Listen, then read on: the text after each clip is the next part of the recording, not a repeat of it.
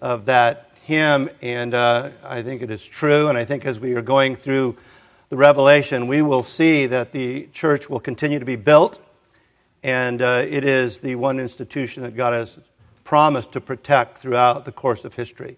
And we should, I think, have a very positive outlook on what God is doing through the course of history. And that is kind of the overall big picture of what we're finding as we study the Revelation. This morning, we are in chapter 3, verses 1 through 6. It is the letter to the church at Sardis. Hear now the word of God. And to the angel of the church in Sardis write, "These things says he who has 7 spirits of God and the 7 stars. I know your works, that you have a name, that you are alive, but you are dead. Be watchful and strengthen the things which remain, that are ready to die. For I have not found your works perfect before God. Remember, therefore, how you have received and heard, hold fast and repent. Therefore, if you will not watch, I will come upon you as a thief, and you will not know what hour I will come upon you. You have a few names, even in Sardis, who have not defiled their garments, and they shall walk with me in white, for they are worthy. He who overcomes shall be clothed in white garments, and I will not blot out his name from the book of life, but I will confess his name before my Father and before his angels. He who has an ear, let him hear what the Spirit says to the churches." Thus far, the reading of God's word. Let us pray. Father in heaven, we do pray that to the extent the vulnerabilities, the sins, the weaknesses, and even the strengths in Sardis are found even in our lives, in our church, that we would have that kind of self-reflection, that we would understand, Father, our own weaknesses, where we are unguarded, and that, Father, that we would seek to walk in faithfulness and in strength. We do pray, Father, that as we seek to excavate this passage, that we would come to know it accurately, and that by your Spirit you would instruct us. We pray in Jesus' name. Amen.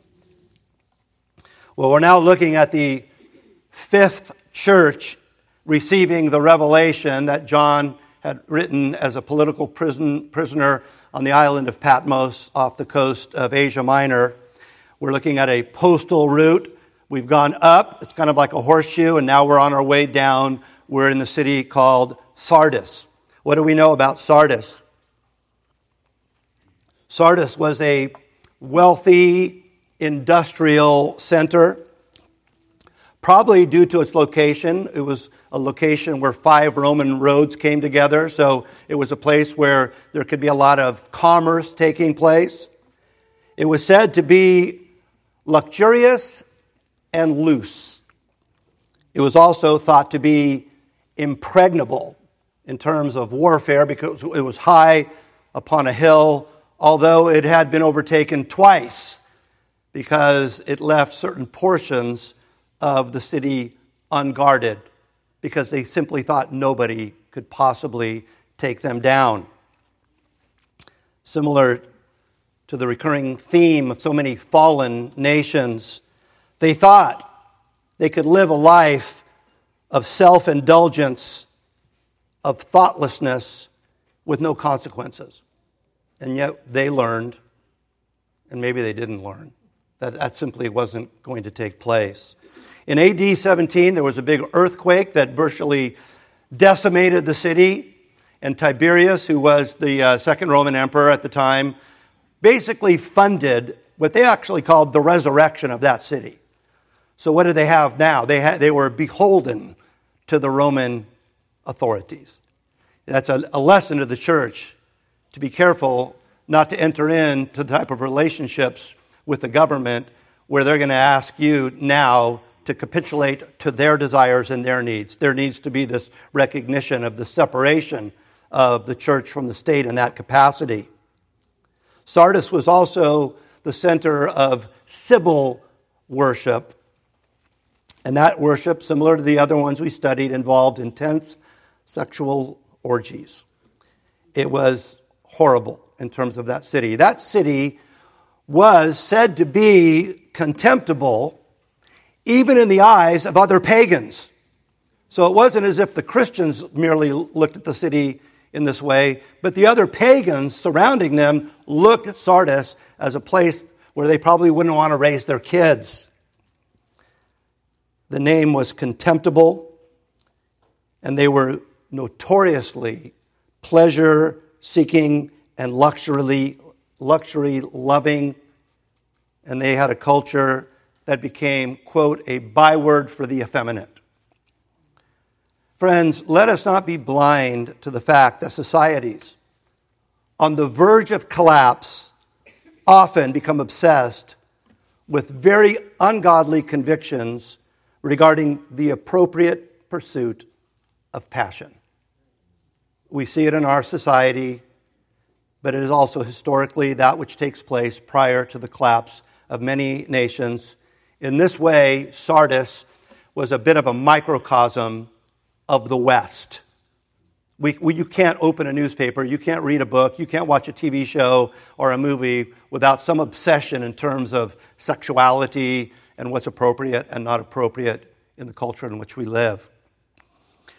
Interestingly enough, in his letter to Sardis, we don't see Jesus addressing persecution as he does in other letters, right? In other letters where he's like, you're about to be thrown into prison, hold fast even to the face of death because bad things are going to happen. That he doesn't see that. He doesn't say anything along those lines. We don't see Jesus critiquing the instruction. He doesn't praise them as he did the church at Ephesus, that they didn't allow false teachers. And he doesn't condemn them as he did Thyatira and Pergamum for allowing false teachers. He doesn't really say anything at all about their relationship with teachers. All in all, it's been said that Sardis was a pretty peaceful church. Not a lot of issues in Sardis, within and without. They weren't attacked from without, and there was not a lot of conflict within. I recently invited somebody to church, and as they were explaining to me why I probably would not see them in church, they were explaining that, the thing is, I had an experience in church where there just seemed to be too much conflict, too many issues. The church shouldn't have conflict. The church shouldn't have issues. It should be, a fortress of equanimity. It should be a citadel of peace. The church should be a place where there just aren't any problems. Well, if that's what he's expecting to happen, then I guess we won't see him. But I tried to explain to him that the church is that place where the battle rages. The church is the place where the guns get their hottest. You just think about it. If there is an enemy, and I believe there is, where is that enemy going to show up? He's going to be a mole in the church. The Bible doesn't talk about the devil, having a tail and a trident and, twiddling his mustache. That's not the way the Bible describes the devil. The Bible describes the devil as posing as a what? An angel of light. And if he can get on the elder board, he will. Better yet, if he can get in the pulpit, he will. Better yet, if he can get in the seminary where he can influence the pulpits, he will. Let me remind you, we've got 5 guys right now who are candidating to be elders. And they are going to, frankly, be the lion's share of dictation about where this church goes. I don't have any plan on retiring anytime soon. I tell people, you can have my pulpit when you pry it from my cold, dead fingers. But they will likely be the ones who kind of have the primary influence on who the next pastor will be and so forth. And you have a responsibility to grind them down to powder. And I don't mean to be mean about it, but that's the job. And you need to know, and when they get up here and they exhort, and we have that Q&A time, I don't encourage you to be mean-spirited, but you need to be able to ask whatever question you want to ask. And they need to answer questions because they're going to be the ones kind of making the big decisions in this church. All that to say, there was peace in Sardis. They didn't have the problems that many churches experience. I don't know that their pastor had the sleepless nights that sometimes I have or pastors have, dealing with conflict within. The goal of the enemy, one of the tactics of the enemy, will be to go in the church and make sure everything's peaceful. To go in and go, this is a place of peace. But in Sardis, it was the peace of a graveyard. And we've got to be careful that if the reason we have peace in our church is because we're doing nothing, it's the wrong kind of peace. Jesus said, I did not come to bring peace, but a sword. Now, I'm not suggesting for a minute that we indulge in unnecessary conflict. I'm not on board with that. At the same time, you need to say the things you need to say. And if it doesn't bode well with your environment, so be it. I had a buddy who was a PE teacher at West High years ago, and he died of cancer. He went to be with the Lord, but his name was Ron Parks, dynamic guy. And he was maybe a little over the top sometimes, but he really didn't like it when Christians talked about their walk. He's like, it's not a walk. I mean, I think the Bible does talk about it as a walk, but he's like, it's not a walk, it's a war. I mean, you need to be able to engage in the war. Well, I mentioned in the call to worship, J. Gresham Machen, in his must-read book, Christianity and Liberalism, which was written like in the 20s, but it applies today as much, and you could read it in a few hours. It's not a very thick book. But he says something in that book that I think a lot of Christians today need to hear. And just those of you who know Lauren Leland, this was probably his favorite quote of all time. I'm not sure for good reasons, but it was.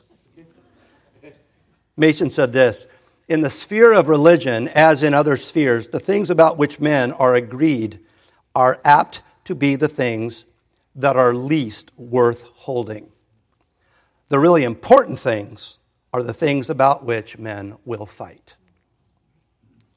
Well, let's move on.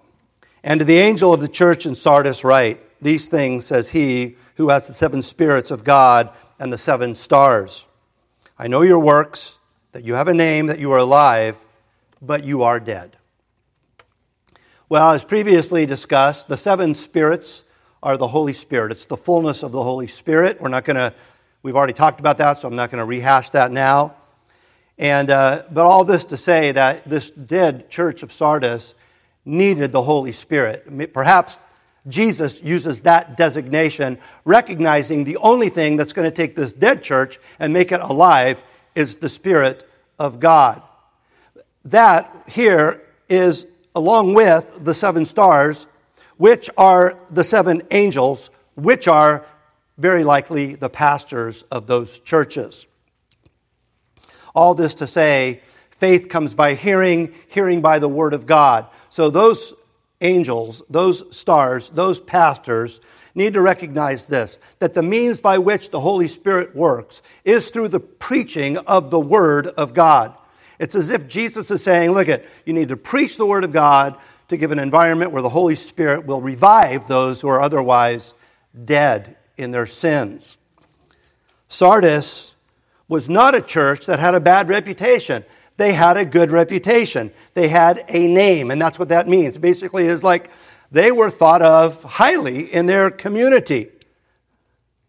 People would look at Sardis and go, that church is alive and well. Nobody had anything negative to say about the church at Sardis. Nobody was making a fuss. Nobody was trying to attack them from without. Nobody was besmirching them from within, from outward appearance.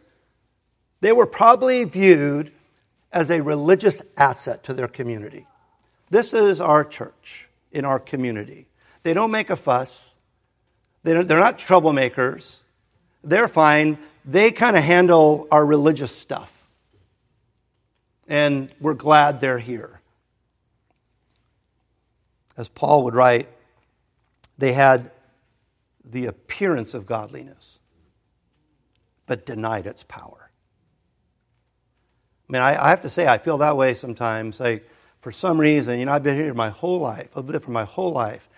And I do a lot of funerals. And I generally won't, I'll often not do weddings. I'm not a wedding for hire guy. But when somebody asks me to do a funeral, unless I have a conflict, I'll usually do the funeral. And I'll do it for free because you guys pay me. So you're paying me so I could do it for free because I don't want them to think I'm doing it for the $125 that they want to pay me. But I do feel sometimes like, oh, you're the religious guy. We got a funeral. Can you do it? And I've got to be careful that I kind of don't mold into that. I've got to be careful that, well, here I am. I'm doing the funeral. I don't want to offend everybody here. Heaven help me that I do anything but preach the gospel at those memorial services, and that God uses that as an opportunity to give life to people who have no life. And you could pray for me. I'm doing another one just next week. So they were viewed as alive. But Jesus knew something about them that wasn't readily apparent, and that is that they were actually dead. You have a name for being alive, but you are actually dead. The church in Sardis at least brought to my mind the words of Jesus in Matthew 15, 8 and 9. This people honors me with their lips, but their heart is far from me. In vain do they worship me, teaching as doctrines the commandments of men. They had the veneer of religion. You know, they probably had a cross somewhere. They might have had a pulpit.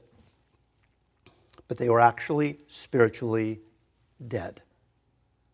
They needed the Spirit of God to reveal to them that they were dead.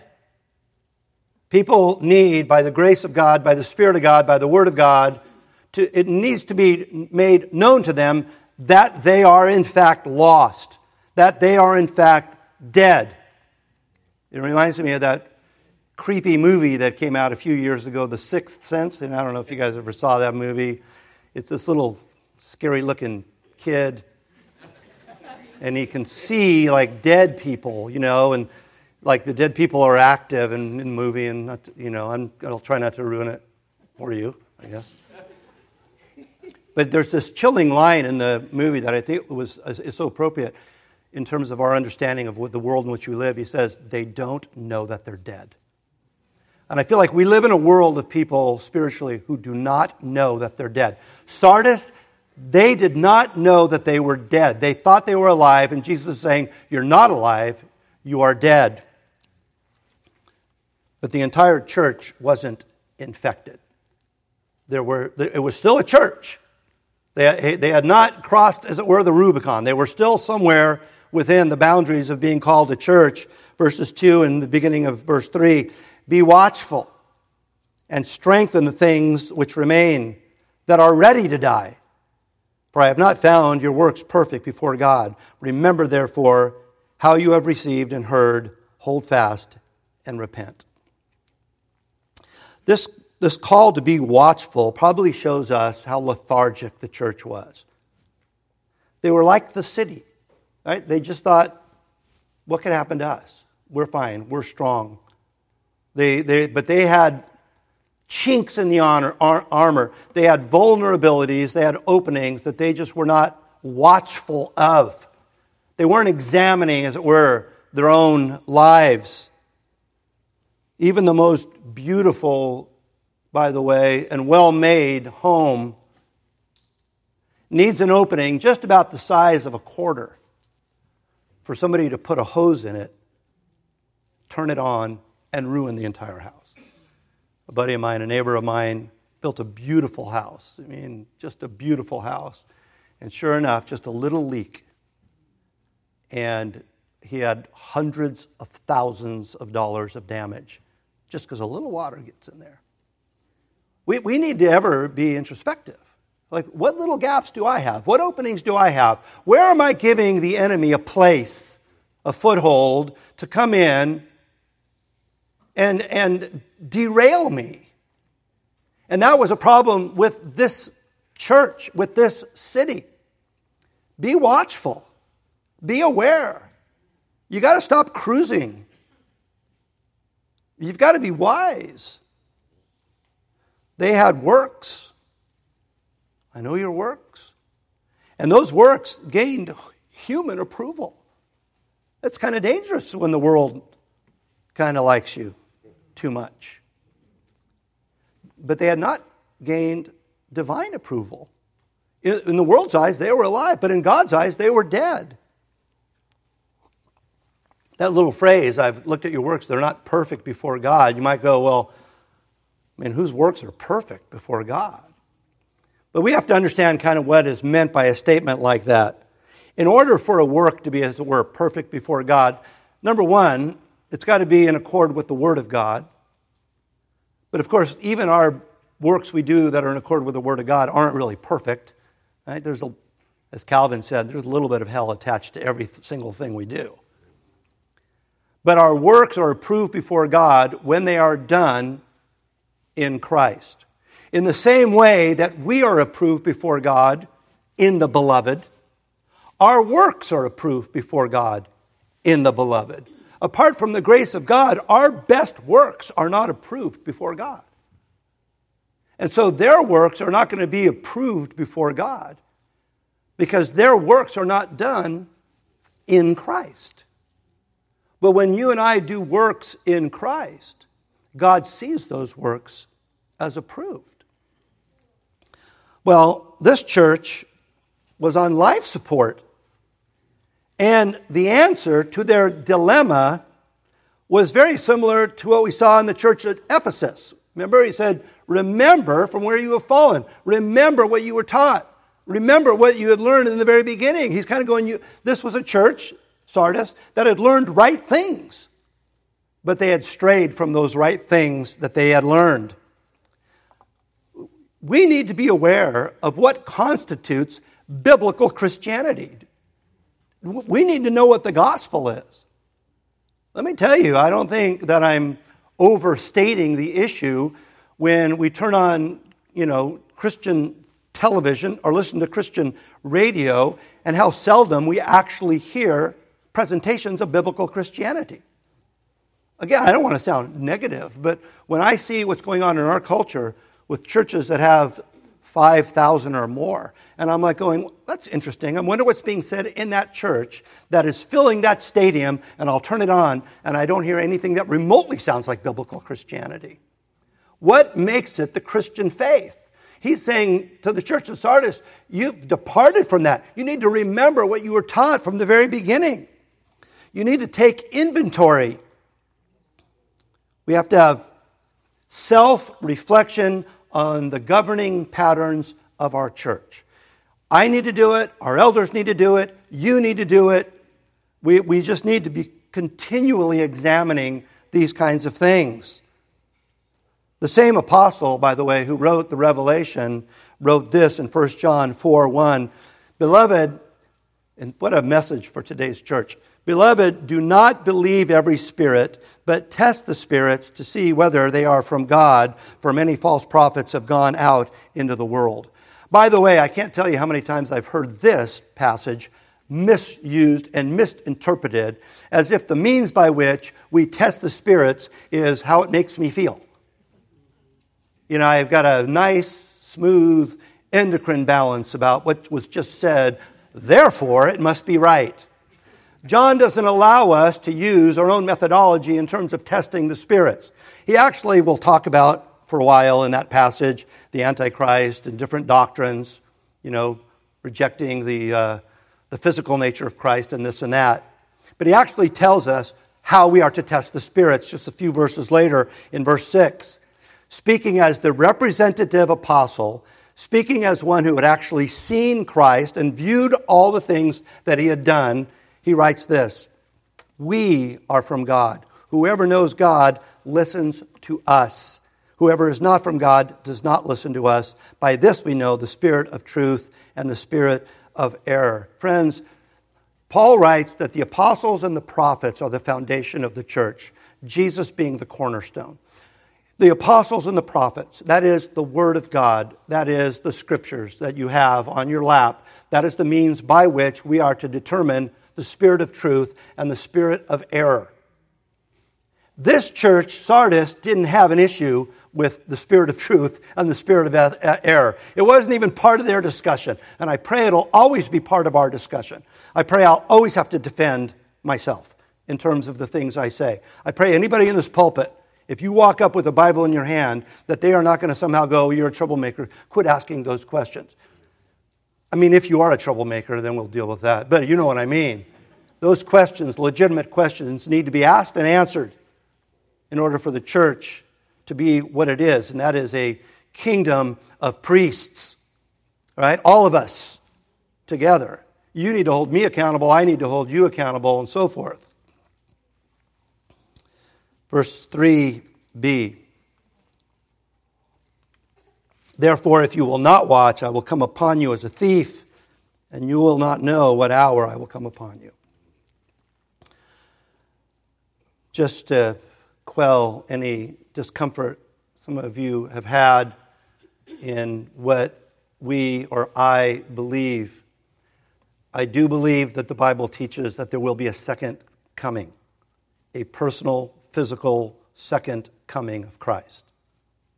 This is not it.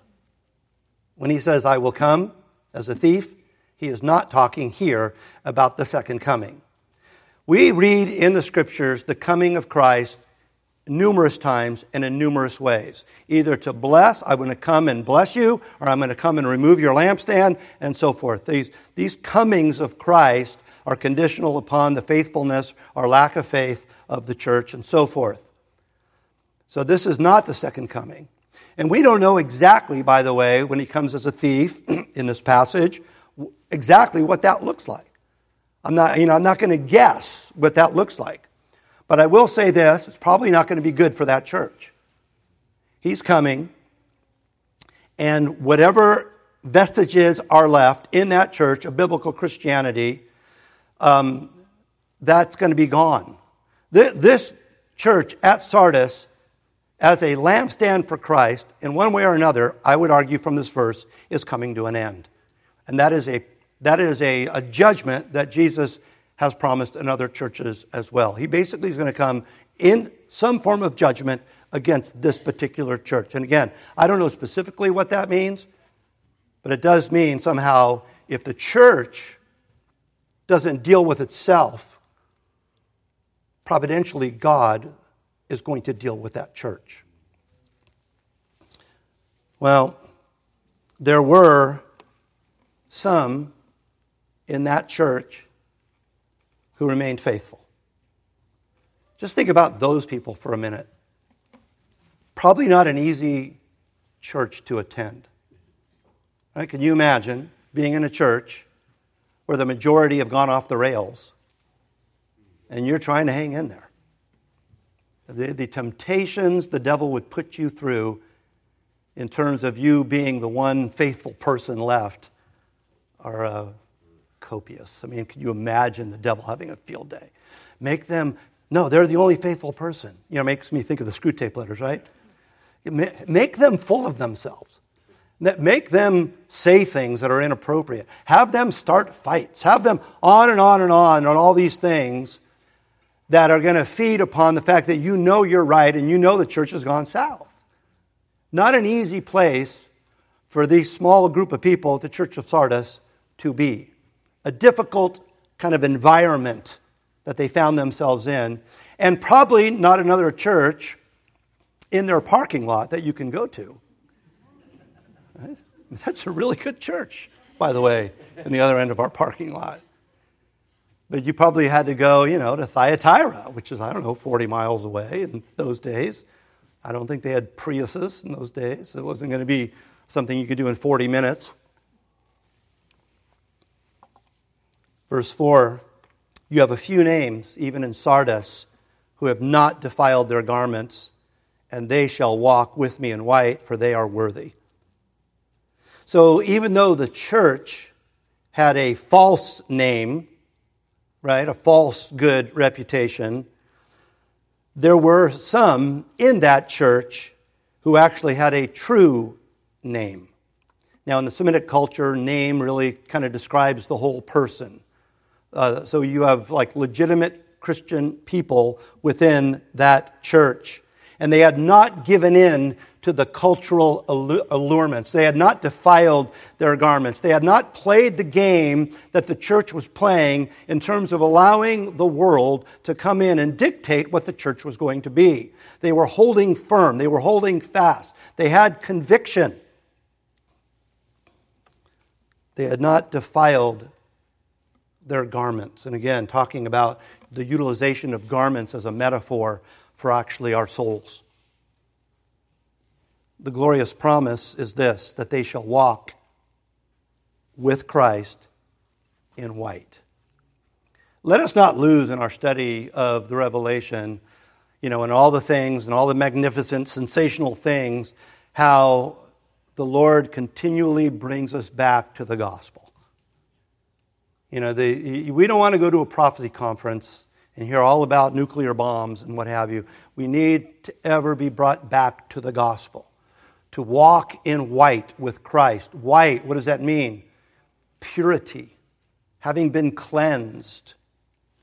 Unassailed by sin, either by the world by which we're surrounded or the sin lurking within us. Jesus is saying, you're going to walk with me and there's going to be no sin. Outside of you, inside of you, these are the ones who have not defiled their garments, for they are worthy. Now let me just stop there for a second. Because we might read that in such a way when we go, oh, they're worthy, as if somehow the statement that they're worthy means that they've earned or merited that clothing. That is not what the passage says. The fact that he's saying that they are worthy is not telling us, at least there, how they became worthy. And matter of fact, as we keep reading on, we'll see how one becomes, as it were, worthy to have those white garments. The next verse. He who overcomes shall be clothed in white garments. And I will not blot out his name from the book of life, but I will confess his name before my Father and before his angels. Now, just so you know, this idea of being clothed, not to get all into the Greek here, but it's the middle voice, which actually, just to be frank, the middle voice means that it's either something that was done to you or you do to yourself. So the way this is actually written doesn't tell us exactly, well, who's clothing you? Right? It's not clear by the grammar of that particular sentence. But when we read the entirety of Scripture and we begin to go, well, when it comes to the righteousness, who's clothing whom? We recognize that by looking at all of Scripture, that it's very clear that we're not clothing ourselves in righteousness. My dirty right hand can't clean my dirty left hand. I need something outside of me to cleanse me. I think one of the most beautiful examples we see of this is when Joshua, the high priest, is standing before the angel of the Lord. In Zechariah chapter 3, so you get this picture of Joshua, the high priest, standing before the angel of the Lord, and Satan's there accusing, which is what Satan is and what he does, accusing and accusing. And you have Joshua standing there. So you have the Lord, the angel of the Lord, which may very well be, some people argue, the pre-incarnate Christ. All right? Nonetheless, you have this audience with God and with the devil and the accusations. And the accusations were probably pretty accurate.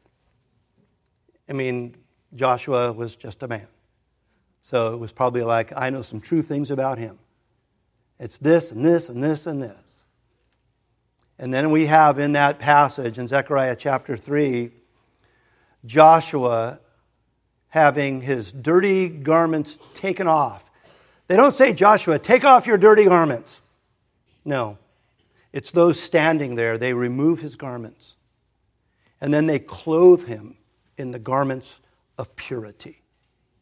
And he stands there. And I mean, if you read that passage, it's so beautiful because, and it's like as the angel of the Lord stood by. I mean, like all this is happening, you can imagine how vulnerable Joshua must have felt, right?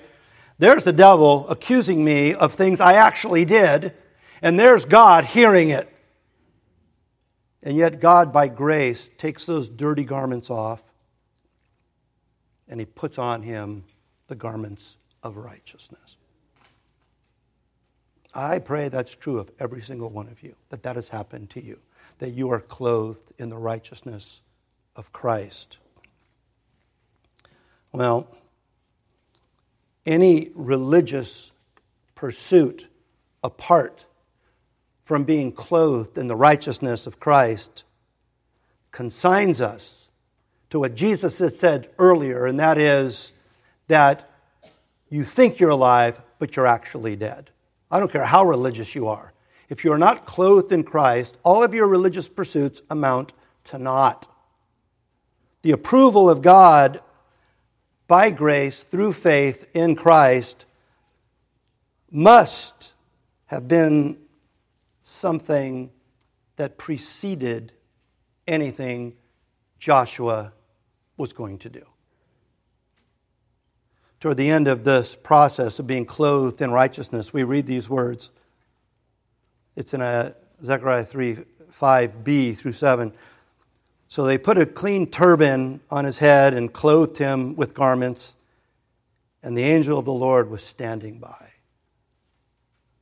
And the angel of the Lord solemnly assured Joshua, "Thus says the Lord of hosts, if you will walk in my ways and keep my charge, then you shall rule my house and have charge of my courts, and I will give you the right access among those who are standing here." Very similar to what we saw with Isaiah in chapter 6. Right? It wasn't until he's cleansed that he says, "Here am I, send me." It's not until Joshua is clothed in the garments of righteousness that the Lord says, "Hey, I've got work for you to do now. I'm going to put you in charge."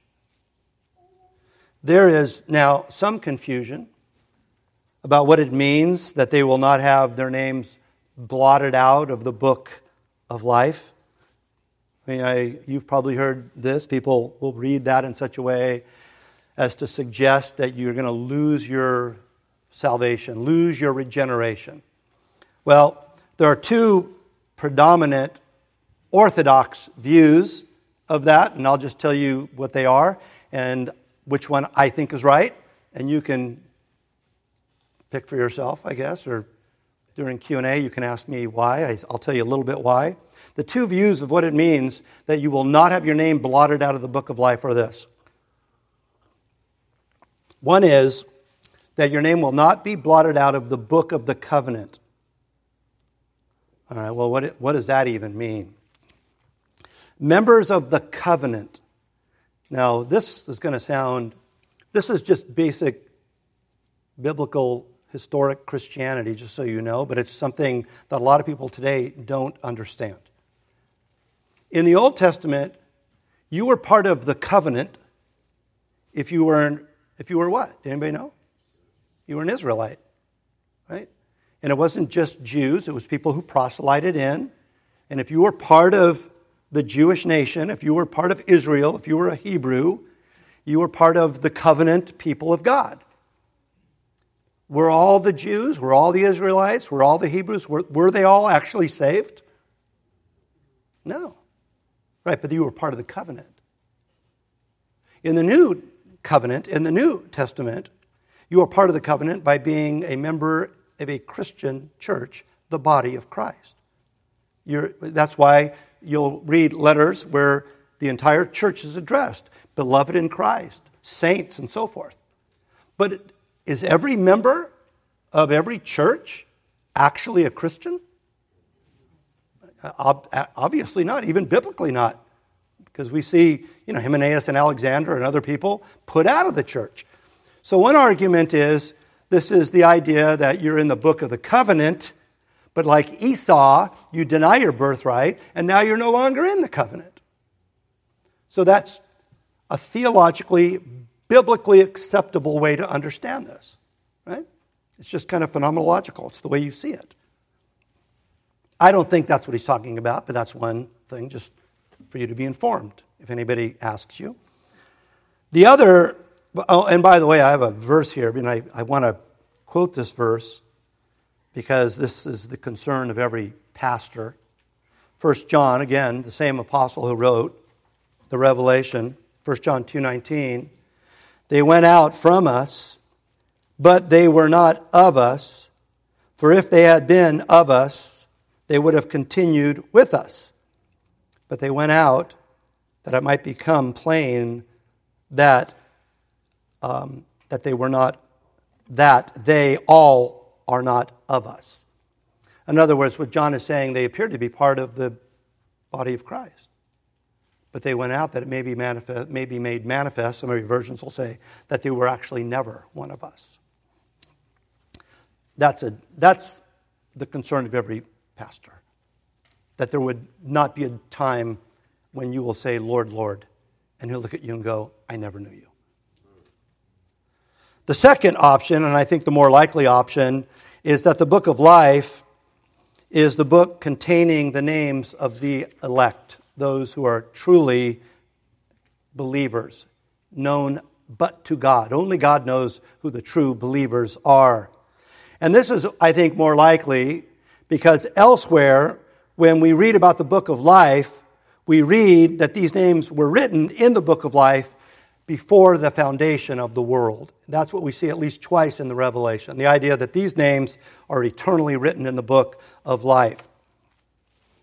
That a true believer's name will not be blotted out, by the way, does not necessarily imply that it is possible that it would be blotted out, which makes it a little bit tricky, right? It's just a negative way of saying that God will preserve you. It's kind of like going, look at, you walk in faith, your name will remain in the book of life. And you might, if somebody says, well, what is the mechanism by which it remains in the book of life? Ultimately is God saying, I will preserve you. You are kept by faith, Peter writes. Who keeps us? God keeps us. How does he do it? By granting us faith. Finally, we read of the confession of Jesus, that those who persevere in the faith will find that Jesus will be their advocate. You know, I will confess you before the Father. I will confess you before the angels. It's almost like he's painting the picture of this big event. You know, you look at that, you try to get your arms around something like that, because we all have friends who make us feel pretty good about something we did. Right? You ever sit down with somebody and you're kind of feeling lame about something you did, and they're like, hey, don't beat yourself up, you know, and they're saying nice things to help you not feel so bad about something you did. We like people like that. We need other people too. We need the other kind of people. You know, sometimes you need the person who's going to let you feel bad for a little while, right? But when Jesus confesses our name before the Father, can you imagine existentially what that experience is going to be like? When he goes, look at Father, he belongs to me. She belongs to me. I died for him. I died for her. It makes my mind go to Romans chapter 8, right? You're thinking about Joshua, the high priest, right? Where Satan's accusing. What does Paul write? He goes, who will bring a charge against God's elect? It's almost like, who dare bring a charge? And even that passage in Zechariah 3, like he's like, who are you? Is this not a brand plucked from the fire? It's almost like, how dare you make this accusation? Why? Because it is God who justifies. It is God who has made this person righteous through the blood of Christ. What will that be like? And I'll tell you something else. If we recognize the beauty of that, if we recognize how profound it is that Jesus is our advocate, that standing before the piercing eyes of an omniscient God who knows every foul thing we've ever thought or done or said, and hear those words of approval from the Father through the blood of Christ, how little will the opinions of men matter to us? We're so worried about people's opinions. And I'm not saying we should be utterly dismissive of all of that. I should understand and function within my society. But at Sardis, the opinions of men took over. They were more concerned about the praise of man than the praise of God. And we may delude ourselves into thinking, well, that's not me. Well, you better check to make sure there's not an opening the size of a quarter somewhere in the back of your head when we start saying things like that. We need to be introspective and watchful. Well, how fitting in writing to a church which allowed itself to be molded into its surrounding culture. A church which, I have little doubt, withheld themselves from speaking the name of the true Christ, the true faith, the true gospel before an imposing and loose and luxury-loving Sardis to be called out by Christ because of their cryptic pseudo-faith. For them to kind of recognize that you better make a choice who you're going to confess. Now, this isn't some sacrament, but this is when Jesus says, you need to, and I'll read this in a second, we'll finish with this. When Jesus says, if you confess me before men, I'll confess you before my Father. It's not a works righteousness and it's not a sacrament. He's basically saying that if you have genuine faith within, it should somehow reach the surface. And if it's not reaching the surface, you might want to evaluate whether or not it's in there at all. Matthew 10, 32 and 33. So everyone who acknowledges me before men, I also will acknowledge before my Father who's in heaven. But whoever denies me before men, I also will deny before my Father who's in heaven.